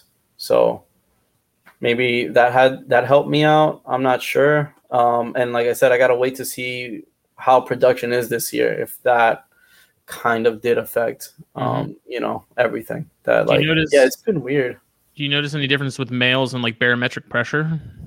Like when some thunderstorms come rolling through, do you notice males start cruising a little more? Kind of like what? Not with males. I've noticed that sometimes that those barometric changes can cause females to drop earlier, though. Oh, okay. Yeah, I have noticed that. Like sometimes, some like when it's like a rainstorm or something, man, that's usually when the most of them are born. So you think that's just like, let me get it out before the storm hits, or do you think it's more like the weather's that it's going to be water for them to drink and hydrate, wash the placenta away? Right? I'm not sure what it is, but it's weird because whenever those storms roll around, that's when stuff hatches. Stuff is born. I don't know if you guys have noticed that, but we've noticed that with the geckos who are, maybe a week away from hatching, maybe 2, they'll hatch a little earlier, or these animals were born a little early. Not sure. It's weird. It's just something I've noticed. I don't know why that is. Because some of the best viper pairings I've ever had were before the hurricane. Yep. It's like, I got to move stuff around. That's the time to put it together. Yeah, it's time to put it together. And then, I've been doing some homework on my own on, using increased rainfall to kind of like, I don't want to say monsoon season, but like try and instigate a pseudo monsoon, stimulate a monsoon season, and just to kind of see if that makes them drop earlier, like with some of the live-bearing vipers and stuff. And I mean, I haven't really got any results yet, but we'll see what happens. I'm going to keep doing what I'm doing. But they do come from rainforests, right? Those jungly stuff. Yeah. Yeah, the Australasian. So something maybe like that's, not from a rainforest might not affect it as much. Like the blue tongues are more like, they're not deserty, they're like scrublands. Mm-hmm. So I don't think, and I'm not sure in the Northern Territory how bad the rainy season gets over there. But definitely I've noticed like the Abronias. The one time I caught them breeding, it was like pouring out. So I awesome. have seen it affect some animal. I have no idea why though. Yeah, I mean that was always every time a big storm was rolling through. That was when I was putting chondros together, man, because that was the time. Because you like every time they were locked up and it was raining. Like that's weird, right? It's probably these rainforest animals are just they might do that in the wild when it starts, the monsoons start coming through. They're like, okay, it's time to breed. I know. It ties into obviously, like a frog food people do that. thing. Yeah, it ties into like a food availability thing. Like, hey, it's raining. That means food's going to be moving. Yeah. Things are going to be happening. That means it's time to start breeding and start making babies because it's that time of year. Yeah, very true. Especially like little bugs and stuff, or like like little lizards, all that stuff. Like especially when they eat that. Yeah, probably. I mean, that'd be smart. So, have you kept any blue tongues outside or no? I haven't because of space. So we have a lot of stuff outside. We have the tegus outside, and look, just get rid of the tegus and just do. Listen, man, that's the best. That's my favorite pet around. I think is the really. tegus. Yeah, honestly, man, like even over the blue tongues. Yeah, because I like big lizards, and they're like a blue tongue is great. Don't get me wrong, but they're not as smart as a tegu. A tegu is very smart, very observant, kind of like a monitor. I'm sure I'd love monitors as much, if not even more, if I had the space to keep monitors, big monitors. But they're like that. They're very smart, and I like that a lot. And they're great pets, man. We have ours that can literally hang out with our dogs. The dogs don't do anything. They don't do anything. Like, they just kind of roam, wander, and I just like having such a smart reptile. Like, the blue tongues aren't very smart. They're not the brightest animals, They'll, like, if you put a rock in their face sometimes that looks like a food, they'll try to eat it. And then they might bite it a few times because they didn't get the message the first time. Yeah, so they're not the brightest animals. They make great pets, but the tegus, man, to me, I just love how smart they are. And honestly, I used to say it was my favorite, but to be honest, that caiman lizard we have is incredible, and it's hard to match. The caiman lizard's like an aquatic tegu. It's basically what it is. So those two, they're never going anywhere, man. Jacksonville Zoo has a really nice setup with some of those in it. They're big. Those caiman lizards. Yeah, I would love to check those out. I've only actually been to Jacksonville once in my life for a reptile show. Not missing much. It's nice. It's nice. There was a lot of new stuff being built, and I was like, this is a really good up and coming area. They have way more and nicer plazas than we do. Everything, like, at least the part where the area we were in, we were doing a reptile show. I'm sure you've probably been to the Jacksonville one they do, the Repticons. I haven't been to that one yet. Jacksonville's only like a 3-hour drive from here. It's not that far. Oh, okay. Yeah. I always think it's crazy when, like, Justin and Casey talk about, oh yeah, I just got to do a quick little 3-hour drive, and Manny and I are so congested in South Florida. It's like, dude, I just had to drive 20 minutes to go to McDonald's. I'm not going anywhere for 3 hours. Yeah. Fuck but the only way I'm going is Daytona. I'll drive 3 hours for that. Hell yeah, man. So now you and David were doing a lot of shows. Are you guys still doing? Are you just sticking to Florida or no? So we haven't. I think we only done one show since COVID. It's not really because we don't want to do them. It's more that, one, we don't really need to do them. Online has been so great, and we're actually really low on a lot of animals. Though I still want to do, we still want to do the shows. The only thing is, Repticon. We're doing Daytona, but Repticon changed their way that you pick your tables. So it used to be at the end of every show, they'd come around and be like, "Hey, these are the dates of these upcoming shows. Tell me which one you're interested in. Okay, give me 4 tables here, 4 tables here, 4 tables here, 2 tables here, whatever, Okay, so we'd have it all booked ahead of time. Now they have a certain day that they'll release tables. And honestly, unless you're like right on top of it, as soon as it's released, you're not going to get you can find a table or two, but we need 4 tables. we're not going to do a show if it's just one table. What are we going to bring? It's not worth it. Yeah. We usually do 4 tables, you know, just because we have so many animals, so many different variety of animals and stuff. So, and then you'll see like a table over here, a table over there, like, because, you know, people are on top of that because a lot of people make their livelihoods out of, or make a lot of extra money doing these Repticons because they don't really do online. So they're right on top of it as soon as it drops. We're like, you know, running this stuff. We're answering emails, shipping animals, doing that. So we're not always right on top of it. And even when we are, like for this Tampa show, we couldn't find tables. Like we were on it right away, booked up super quick. So we haven't been doing the shows. Yeah, I think Daytona is going to be a freaking blowout this year, man. Yeah, I hope so, man. And the way animals have been selling, and I'm expecting a really good show. You know, last Daytona wasn't the best. It almost felt like a really big Repticon show, which is, you know, unfortunate because Daytona is Daytona. Yeah. So we wait all year for that. Mm-hmm. Right. And we get to see, you know, people we just never get to see. So that's why I love that show. Still a blast. You know, we always say like the show's just a bonus, really. Like we just go to hang out with one another and, you know, the gang and yeah, exactly. It's our annual pilgrimage. Yeah, exactly. Like I said, that's the place you see. The only time you get to see this person once a year, like right here. It's like, oh, this is awesome. People come from out of state. I see friends that or people I never would have met if it wasn't for that show. Yeah. Oh yeah. So hopefully, you know, it's a really good show. Hopefully it's packed. Hopefully it's like the old days. Yeah, man. So, is there any lizards that we haven't covered that you're working with right now? I'm staring at the Strophaurus ciliaris on your website right now. God, those are cool. Those are the first ones you've ever had. They're really cool. They've been doing great. It's actually one that I've been talking to David. It's like, maybe we should actually work with these, you know? The thing is, though, now we have so many animals that, like, it's hard to get more. It's hard to get new animals. We can get more of the same stuff. It's very easy to take care of the same stuff you already take care of and producing. It's very easy. And it's harder to jump into new projects. So we got to be very selective and very smart of the new projects we're going to be working with.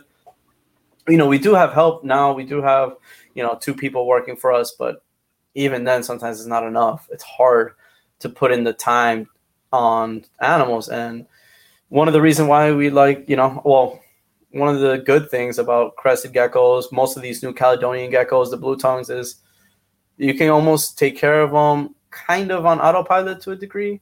Like you don't have to literally be on top of them 24/7. They're tough animals. They're good animals. You know, as long as make sure everything's clean, fed, they do great and they'll breed fine.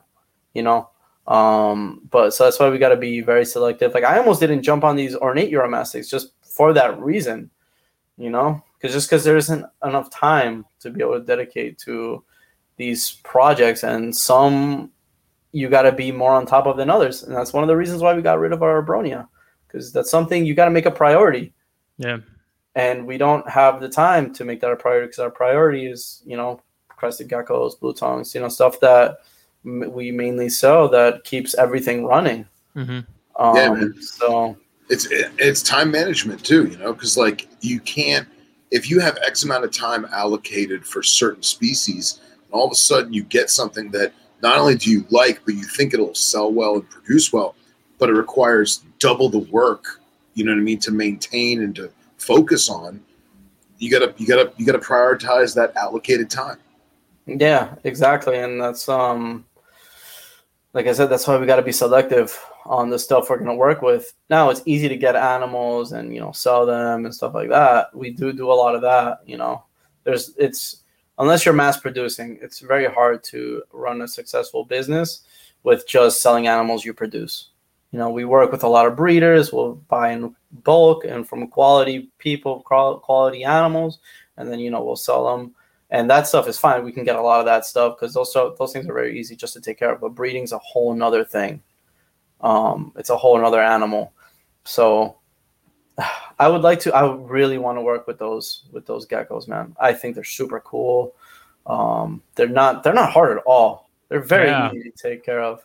I was surprised because our buddy at Mika Reptiles, he did an article and 16th issue of the magazine on those, and seeing his setups and stuff, I was expecting them to be a little more delicate and sort of fragile than they really are. And he's like, dude, they're a breeze. Yeah. Yeah, we set him up pretty simple. Like, and we have him like in a screen cage, but like I think it's Exo or Zilla, where it's like a glass in the front, but the rest of it's screen. We have them set up in small cubes of that, and with a lot of branches and some substrate and UV, and that's it, man. Yeah, super simple. Those minimalistic setups look awesome too. And they do better, man. Honestly, most of the time, animals do great as long as their, basic requirements, their basic needs are met. They do great. Like, there's some people love. I mean, I love it too, the naturalistic setup. But you can't it's hard to run a business and have that for every single animal we have. Yeah, no, definitely. Like, it's not gonna, not feasible. Exactly. So, like, for example, our crested gecko setups are very simple. Like, it's a tub with ventilation, some substrate like mulch, or we've done paper towel plenty of times in the past. The only reason we do mulch now is because the house we're in is like drier. So they were, when we first moved here, we were seeing humidity issues, shedding problems. So we switched to mulch just because it has more humidity. And then we'll do just like thick paper crumpled up with some branches because they love to jam themselves and get in. It doesn't look the best, but man, do they love that, and does it do wonders. So mine would curl up in that. I use egg crate, and they would curl up in those. Yeah, I mean they loved it. Yeah, people who don't know, they'll see that and be like, "How this is not what they look like. How the environment is in the wild. Like, why do you do this?" And then they'll find the most little uncomfortable position in that little egg crate hole, and that's hanging when upside they're down, happy. Yeah, asleep, right. Yeah, it's wild. It's like I've seen people like they talk about snakes and stuff, and they see pictures on Instagram or Facebook and stuff. And they're like, that snake needs more room. And it's like, you ever seen a rat snake cram itself into a paper towel tube? Yeah, that thing's happy as hell. That thing could care less. Same with like ball pythons, man. They live like under rocks. Like they'll find the smallest, tightest little crevice you offer them, and they'll be in there. And it's like, this doesn't make sense. You can set them up in a giant enclosure, and then they're in the smallest, tightest spot. Yeah. There was a famous picture of some guy who had like a giant wall display for an adult normal ball python, and it wasn't like necessarily exactly what you'd expect to see in West Africa, but it looked really cool, right, for a home display. And the thing it had internal light bulbs that hung from the ceiling, and the thing would find the one light bulb in the corner that was closest to the corner of the wall, like the 90-degree angle, and it would wedge itself behind the light bulb in the corner in the ceiling. So you'd have like this entire beautiful enclosure with this little balled up ball python up in the top rafter corner. I thought that was hilarious. Yeah, a lot of times I think we just do that for ourselves. 100%. 100%. Yeah. To make us either feel better or, just have something cool to look at. Oh, yeah. So you guys are also dabbling in some dry goods too, right? Yeah. You guys have expanded a lot. I mean, you guys are doing boas or snakes and other lizards, and like you guys are really I was trying to talk about the dry goods to segue into the snakes. Yeah. Segue into the snakes. Looking at the website, I was like, man, they like everything's different. Yeah. I mean, that's, in my opinion, that's the key, is variety. Like we learned that doing the shows, because you'll have a show where crested geckos just fly out the table, and then you'll have shows that not one, or you'll sell one or two crested geckos, and then you'll see like sometimes chameleons are hot, sometimes this gecko is hot, sometimes this. So the best way, to make sure there's income always is variety. And that's why you almost have to do it full time. It's almost a necessity, because you can't just have one or two or three things and expect that to sort of sustain things. Yeah, exactly. Like, for example, let's say we only did 100% blue tongue skinks. Those guys breed once a year. Yeah, they'll give babies once a year, and you'll have babies available for just a couple months in the year. What am I supposed to do for the rest of the year? How am I supposed to pay everything? How are we supposed to pay rent, pay water, food, everything for the rest of the year? That's why it's good to have variety. And not just that. What if something, worst case scenario, something happens and you just crap out of luck, all the blue tongues just don't breed? Like, what am I supposed to do? Take the year for as a loss? Like, no. So it's good to have, in my opinion, variety. And, even in the dry goods, We sell T-shirts now. We sell stickers. We sell, products for the animals that we sell, like the crested geckos. We sell the Rapashi products, Pangea. We just sell as much as this space allows us to sell. Obviously, as we expand, we're going to have more things to offer. So that's I don't like to bag all my eggs in one basket. I like to have variety. Smart. Yeah. And I mean, also I like everything. So it's also like I just like to have a little bit of everything. Yeah. We're doing snakes now. That's something newer. We're not so much breeding snakes again because of space. We more work with like local breeders or people we know, people we trust. So we buy good quality animals. We'll work with snakes now, turtles, and we're gonna start doing fish now. That's something I've always wanted to get back into since my. There's a lot of crossover there. Yeah, exactly. So we haven't listed anything yet, but we already have fish tanks and fish in there set up, ready to be shipped and sold. And it's something I've wanted to always get back to because I love fish, and the fish market is even bigger than reptiles. Oh yeah. So much more stuff. Yeah, it's huge, and we're gonna start slow and small because it's not smart just to invest and dump everything into one thing that you've never sold. So we're gonna start small, start slow, let people try to now know us for not just geckos and lizards and all that stuff, but also hopefully in fish too in the near future. Most people know us as lizard people. That's why I kind of wanted to expand to snakes too. And I mean, besides, we love snakes. I love red-tailed boas, ball pythons, like all that stuff. So want to expand into snakes, and we're working with more species now. At first, it was just ball pythons, and now Colombian red-tailed boas or true red-tailed boas, and now we're trying to get like milk snakes, king snakes, corn snakes. A little bit of every hognose. Even had some T-positive blood pythons. So awesome. We're starting to get a lot of stuff, man. So it's I love it because I get to work with all these guys.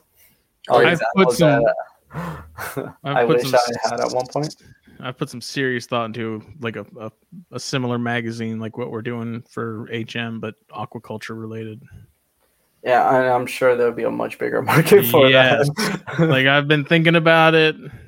If at some point, if I have more time, I may pull the trigger. The only issue is like I'm not hip to a lot of that. Like I'm clueless when it comes to fish stuff. So like having people and knowing what information is correct, because I mean most reptile stuff, I'm privy to. I can tell what's bullshit and what's not. And fish, I'm clueless. So. Right, but even at one point you were clueless with the reptile stuff, right? It's just you learn with time and wanting to learn about that stuff. You're gonna learn, and also probably going to these aqua shows, meeting people, getting to know people. You're gonna you'll pick up stuff fast. It's I'm pretty sure it's very similar to how the reptiles work. This thing is popular one year, and this is popular. This new morph of this fish came out, so now everybody wants this. So I'm sure it works very, very similar. So, I mean, my advice would be go for it. Especially if you have some, like you're saying, you got to find some time, but it's definitely worth it, man. Yeah, I'm trying to transition to where I can be part-time at my full-time job now and have more time at home working on that stuff and podcast stuff. And it's scary at first, right? Oh, I bet. Yeah. Yeah. Like I remember taking the plunge into full time and I was like, this is terrifying. Because, sometimes in the beginning, it's not, you're not seeing, as much revenue as you'd want. And you're like, God, this is, it's scary, but it's worth it, man. It's worth it. I love not having to answer to anybody. Mm-hmm. I love doing what I want, do things when I want. I love that. I love that freedom. So I would say do it. That's me because that's what I did. Aiming for by the end of the year making it happen. I have a dual income household. We got a good chunk of our debt paid off, so we're in a pretty good position soon to make it happen. So we'll see. Yeah. I've talked about it to Billy, Phil, and Billy was like, "No, dude, don't. He's like, you got too much, doing too much already. So what the aquaculture magazine? Yeah, Or, yeah. I kind of agree with him. I Don't can do listen it. to them. You Yeah, make you it can happen. do it. So It's what? more work, but it's something you like, so it's not really Yeah. work. Yeah. So Manny, are you at liberty to say what fish you guys are going to start doing? Just the basic stuff right now, freshwater, stuff that I've worked with and sold in the past when I used to breed fish. It's just super basic. Fancy guppies, more stuff, and some different betas, half moon plaquettes, stuff that I've worked with, stuff that I'm comfortable with. I just want to start, like I said, very slow. Something I'm very comfortable with. I've sold in the past. I've kept and bred before in the past. So just that right now. Obviously, I want to. There's so many fish I want to expand to already, but I just gotta hold myself back and just take it slow. Because, like I said, we do have a lot of stuff here, so that's just another thing, not more work now. But I love this, so I don't mind it. I'll stay here till 8, 9, 10 p.m. whatever I have to do every day. Like, I don't mind it. There's plenty of times we work 7 days a week when we have shows and stuff. To me, it doesn't bother me because I love this stuff. Yeah. It's a lot easier when you enjoy it. Yeah, exactly. And it is crazy though, like you guys are expanding into the fish world, and we Justin and I have several friends they're all snake and reptile and herper people, and like we have a private group chat that we're all in, and like I watch it just goes more fish by the week. Yep. And it's like look at these betas, look at these gouramis, oh look at these gobies, and it's like, wait, what is going on here? We're herpers. What's happening? Why are there so many gobies and betas on this page? So it's pretty cool because like I did a lot of fish back in the day. I used to be the fish guy at Pet Supermarket. That's how my hands kept so soft. And Katie's laughing at you. Oh, good. So, and as much as I want to break Justin's balls about doing like an Aquascape magazine, it would be fucking awesome. It would do well. It would do well. I know it will. If we did the same model as what we're doing with HM, it would slay. But I'll tell you right now, convinced. If this aquaculture magazine starts pulling in revenue and HM doesn't, I'd be very disappointed in you. There's more people in aquaculture. We got to change that. It's growing.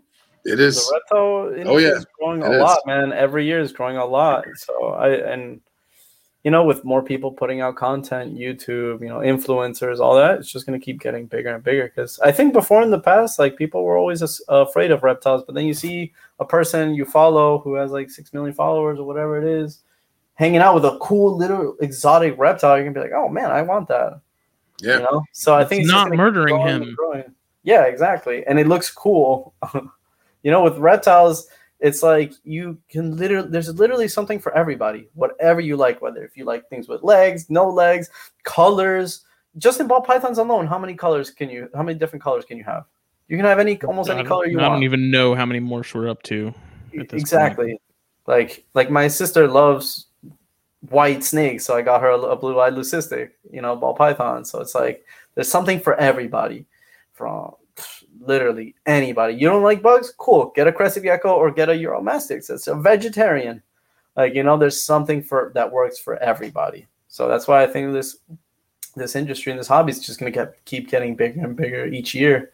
As long as they don't shut us down. Yeah, right. So what snakes do you have lined up for anything producing this year or no? No. Okay. Just not as being here. Like we don't have room for producing snakes. Okay. And like I said, I have a close relationship with a couple really good friends of mine, and they produce a lot of ball pythons. They produce boas. They produce different stuff. So I don't have to right now. Hognose. Cool. I have one of my closest friends. Is a big breeder in hognose. So and they're cool. They they'll wholesale us stuff, and they're quality animals. So I don't have any problem buying them, and it's supporting them. They helps them get rid of a large quantity of animals, because how it is, man. When it's baby season for an animal that only produces really one time a year, you can get overwhelmed really fast, especially if it's just you doing everything. So it helps them. We financially and with space and time, and It helps us because now we get to offer cool, high quality animals. Yeah. And we don't have to breed that. We can stick to breeding the animals we are working with currently. And I think I admire what you and David do in terms of keeping track of lineage and where stuff comes from, because there's so many breeders that are similar to you guys in the sense of they have species that they focus on that they actually breed, but then they also have friends or other breeders that they buy from and sell their animals, which like you guys are doing. But something gets lost and they don't remember, or they didn't keep records of it, or they just don't care what the lineage is of that animal who produced those animals. While as you and David, you guys are always on the ball with that. And it's like, yeah, I didn't produce this, but Bob did, and Bob's animal came from Tom, who used to breed it with Sally, and like that's awesome that you guys are proactive about that. Yeah, and I think that's because we do get them from people they're my friends. So I can ask them, hey, where did this snake come from? Oh, it came from this pairing to this pairing. Okay, cool, and I can relay that to our customer. It's different though when you are buying wholesale from like importers or just larger scale companies, because they don't know that information. So they don't know, so they're not going to be able to give it to you. But when we're getting stuff locally, or not even locally, but just from people we know and trust, it's a lot easier to keep track of that information. So that's why we do like to get stuff from them too. Yeah, that's awesome. Oh, yeah, it just builds more network. It shares the wealth, shares the love. It's awesome. Yeah, exactly. And we always, people. Like, we'll shout out our friends too, like plenty of our friends who produce the animals. So make sure they get, a lot of people start going to them too. It's good stuff, man. I love it.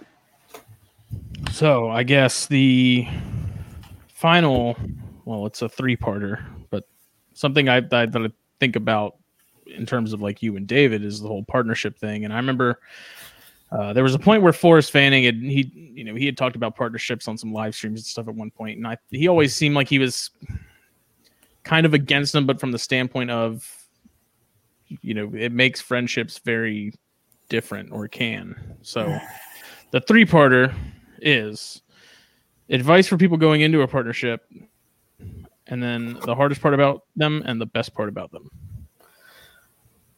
All right. So the advice I would give, like with David and I, we're real friends. And yes, it's never put tension on our friendship, but the reason being is our personalities match well. Where like, we're very like open. And not just that we trust each other. That's very important. Trust. Like, we just go out and get this animal, we trust each other to know what we're doing, whether it's caring, whether it's what we're getting, whether it's, any of that stuff. You got to be very, you got to trust your partner.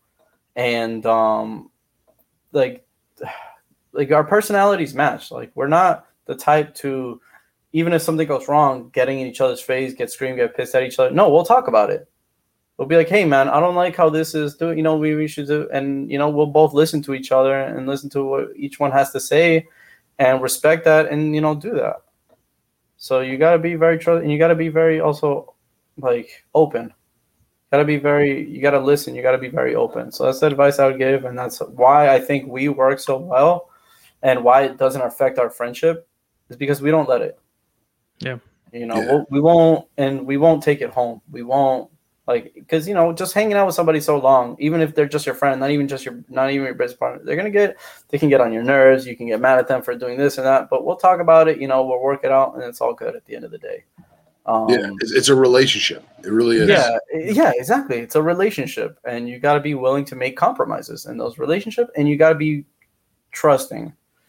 Like, I know David knows what he's doing, and he knows that's why, like, I'll be like, okay, you can go ahead and do the crested geckos or the blue tongues, whatever. Like, lets you have full control without like, hey, maybe you should, like, no. It's like, I trust you fully. You can go ahead and take care of that. So, what was the second part, the pros and cons? The pros is you get to grow, like, you can get closer with each other, man. Like, seeing David every day, we bond closer than we ever would if we were just friends. It's a good thing, and it's really cool to see like each other grow, each other like. It's kind of hard, like I guess man, it's just very cool to see what started and what it is now, and to grow with the evolution of it. Yeah, exactly. That's awesome to see, and you know it's great to see him and I both doing well. You know, financially doing good, being able to chase our dreams, man. Yeah, I mean, that's a big accomplishment that you're doing it full time and you're doing it successfully. Like exactly. And we just keep striving to get bigger and bigger and bigger. And the cons is like we don't really have any cons, but like what could go wrong is obviously I've heard of partners like stealing from each other. I've heard from like friendships being ruined, stuff like that. But I don't worry about that with us. Just because, like I said, the type of people we are, we're not going to let that affect us. I would never do anything like that to David Hughes, and I know for a fact he'll never do anything like that to me. As soon as there's a problem, we talk about it, we fix it, boom. We trust each other completely. So, yeah. That's awesome. I hope that answered your question. I don't know if I did answer your second or third question, but... that can be a hard, like money just makes people do weird things. Yeah, it does. But we're not motivated by thing to kind of navigate. Not everybody can do it. But we're with blind trust like that. Obviously, to a degree, we are. I was going to say we're not motivated by money, but obviously, to a degree, you do have to be successful. You do have to be bringing in money.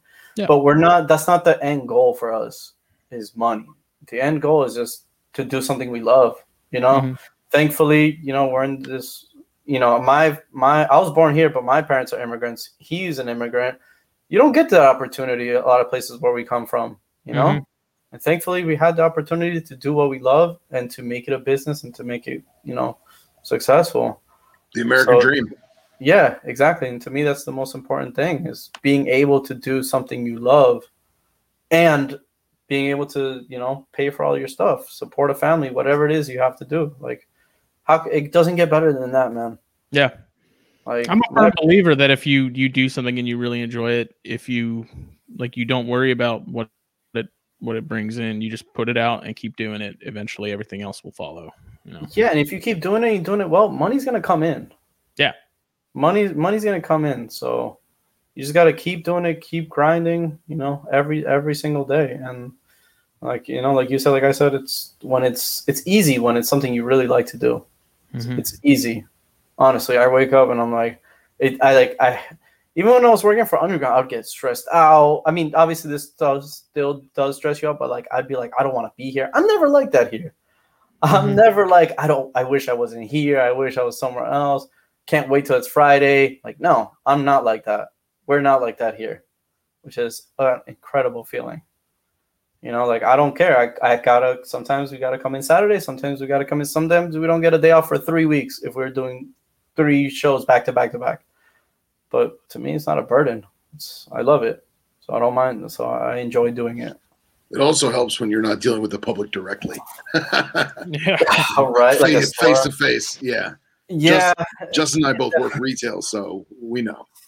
Yeah, it definitely helps, man. But I mean, trust me, you still get crazy people all the time, whether it's on email or over the phone. But yeah, I can just imagine in person must be.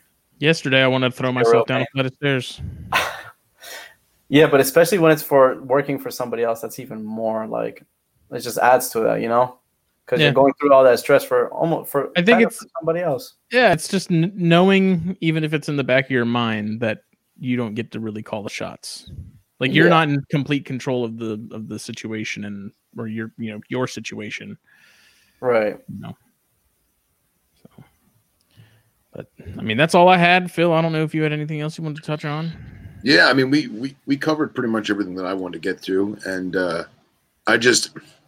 it's awesome because I'm friends with you guys, right? I see you on a regular basis in person, but I still follow you guys on social media. And I get annoyed too, because I'm like, damn, look at that picture of that crocodile skink. That thing's gorgeous. He didn't tell me he got those. So it's just great because you guys are genuinely passionate. You have an extremely diverse eclectic collection, and your animals are tip top, man. And I think what you guys are doing is awesome. You know, it's great. Thank you, man. I really appreciate that, especially coming from you. You know, we try our best. Yeah. Simply, like, we just try our best with everything. What you got to do. Yeah, exactly. And we definitely in the near future we'll get you and David on for like Snakes and Stogies, our live show, and do some show and tell, show off some of the goods that people don't always get to see. And ask people what they want to see, because we have so much. We can blab on about every species we have for an entire video. So that's cool, man. It'll be worth it. So, but where can people find you, man? So you can find us. We have all the big social media platforms, from YouTube, Instagram, Facebook, TikTok, Twitter, all Tiki's Geckos, one word. And just to make sure the Tiki's is with an S, because a lot of people just say Tiki Geckos. Like, no, it's Tiki's Geckos. Our website is tikisgeckos.com. So you can follow us on all of our social media platforms, all that. Look at our animals straight to our website. If you have any questions, you can email us at tikisgeckos@live.com. You can call us. Our number's on the website. You know, whatever you guys need, man. Give us a call, give us an email, whatever. And it's awesome you guys actually have a real phone number, because so many online companies, they just don't want to physically talk to anyone. And when you're dealing with live animals, like, it's important to have that communication. So that's awesome. And you don't know how many people they're almost like, we'll answer the phones, because let's say like somebody's asking care questions, and so they'll pass me to me or David, and they'll be like, Manny? Like, they'll be like shocked like that. We're answering phones, and like, what a concept. I was like, yeah, man. I mean, if anyone's gonna give you advice for the blue tongues, it's gonna be me. Like, So we like to keep it like personable. That goes a long way too. Yeah. Yep. Good stuff. Yeah. Well, this show was brought to you once again by MP Cages and Exotics. Check him out. And Steve Sanctuary, and get his Venom hot sauces. You're helping him out with public outreach, rescuing animals that are brought to him, and helping take care of the animals that he does the public outreach with. So be sure to check them out. We will see everybody Monday night at 9. We are going to be doing the April raffle drawing, right? Yeah. We decided to do it the week after. No, we're gonna do it this Snakes and Stogies. So got some cool stuff in the works. Nice box of Romacraft, and some Venom Life gear, and Get Hooked. So enter that in the Snakes and Stogies group, and I think that's it. Yeah, and remember, yes, it's a raffle, and yes, you're getting some amazing cigars and some amazing equipment and or apparel, but it's going to charity. It's going to helping us do what we love, and helping people around the world fight, the most neglected tropical disease in the world, snake bite, as well as conservation of the animals that we love and appreciate. This month's proceeds are going to Herpetological Conservation International, and a chunk of it is going to the Asclepius Snakebite Foundation. So it'll be good. It'll be good. It'll be awesome. Well, Manny, man, thank you so much for coming on. We really appreciate it. Thank you for having me, man. And absolutely, thank you, it was great to get to know you, Justin. Finally, yeah, man. Thank you for having me. It's been a pleasure. Whenever you guys want us on, just let us know, man. We'll make it happen. Awesome. See you later. Thanks. All right, guys. Good night.